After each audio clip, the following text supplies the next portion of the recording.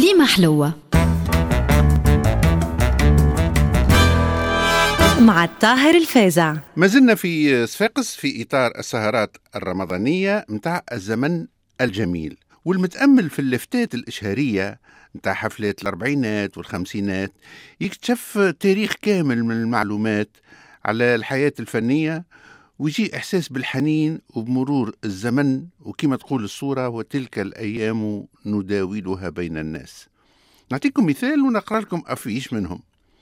سهرة شرقية نادرة تتحف بها جمهورها الكريم فرقة أحباء الفن مساء الأربعاء 8 أوت 1945 على الساعة 9 بصالة الريكس سينما، حيث تطربكم صاحبة الصوت الرخيم الساحر السيدة صليحة، وتدهشكم بأغانيها الممتازة ورقصها البديع الآنسة روحية جمال، وتسمعون قطعا شجية من تأليف وتلحين رجال صفاقس الحازمين، وتغذون أرواحكم بتحف راقية من بنات أفكار تخت منظم وناشط تحت إدارة الفنان الأستاذ محمد علولو، وتشاهدون مونولوجات فكاهية للطيب كمون، وتستمعون إلى أغاني رابحة ويوم سعيد من إنشاد المطرب الشاب والناس كرايم.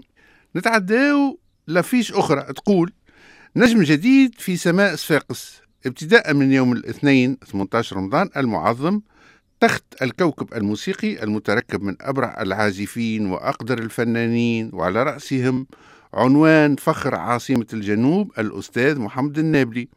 فلا تحرم نفسك من هذه التسلية الراقية، واقضي سهرتك في صالة الفتح الجديدة في الهواء الطلق نهج برج النار، حيث البرامج الجديدة والقطع الفنية الحديثة من تلحين رئيس التخت وإنشاد مطربة العواطف والروح والبلبل الفريد في سماء الخضراء مطربة الإذاعة الآنسة نجمة المصرية، والفنانة القديرة صاحبة الصوت الثقيل الآنسة حبيبة شوقي. ولعلمكم حبيبة شوقي هذه لقبها الحقيقي شواري، ظهرت عام 1946 في صفاقس مع فرقة علي شلغم، وكانت مشهورة بتقليد عدة مطربات، واعتزلت الفن بعد ما عرست.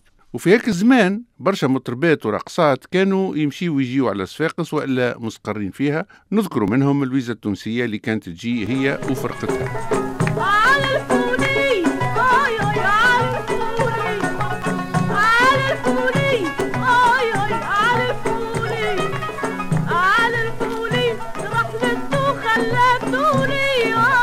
نذكر كذلك آسيا التونسية مطربة وراقصة من باب سيدي عبد السلام من تونس العاصمة، أقامت في صفاقس وخدمت مع محمد بودية ولقبت بآسيا إشكارة الفرينة. كذلك رتيبة التونسية والفنانة حسيبة رشدي اللي قعدت مدة طويلة في طريق عقارب وغنات ومثلت من عام 45 العام 48. ومريم شواري تعزف على البيانو وترقص، وجميلة الملطية مطربة. واشتهروا في الأربعينات الرقصات فاطمة القرقنية، شهرت فاطمة إلهام ووسيلة شوقي ولقبها الحقيقي الزيري، وكانت راقصة وممثلة. وبعدهم بسنين جات الراقصة نبيلة الغربي. وفي الختام لابد نذكروا بأعلام النهضة الموسيقية في صفاقس، وهما الشيخ علي ذويب، العدل محمود السيالة، الشيخ محمد اللوز، سعيد لطرش، سعيد الزواري، مختار النيفر، محمود قوبعة، الشيخ محمد بركية، محمد النابلي، الهادي شنوفي، أحمد الزواري، محمد علولو، وعلي الحشيش. يا قادم لينا مكبار بطولتنا البيت، يا قادم لينا مكبار بطولتنا البيت، إلا مشينا إلا مشينا إلا مشينا والسوق رايقبض سي عباد الله. ريت صبارت في مايو ولا في مارس، ريت صبارت في مايو ولا في مارس، وعطير القارس وعطير القارس وعطير القارس ورحم على والدي عباد الله. كليمة حلوة مع الطاهر الفازع.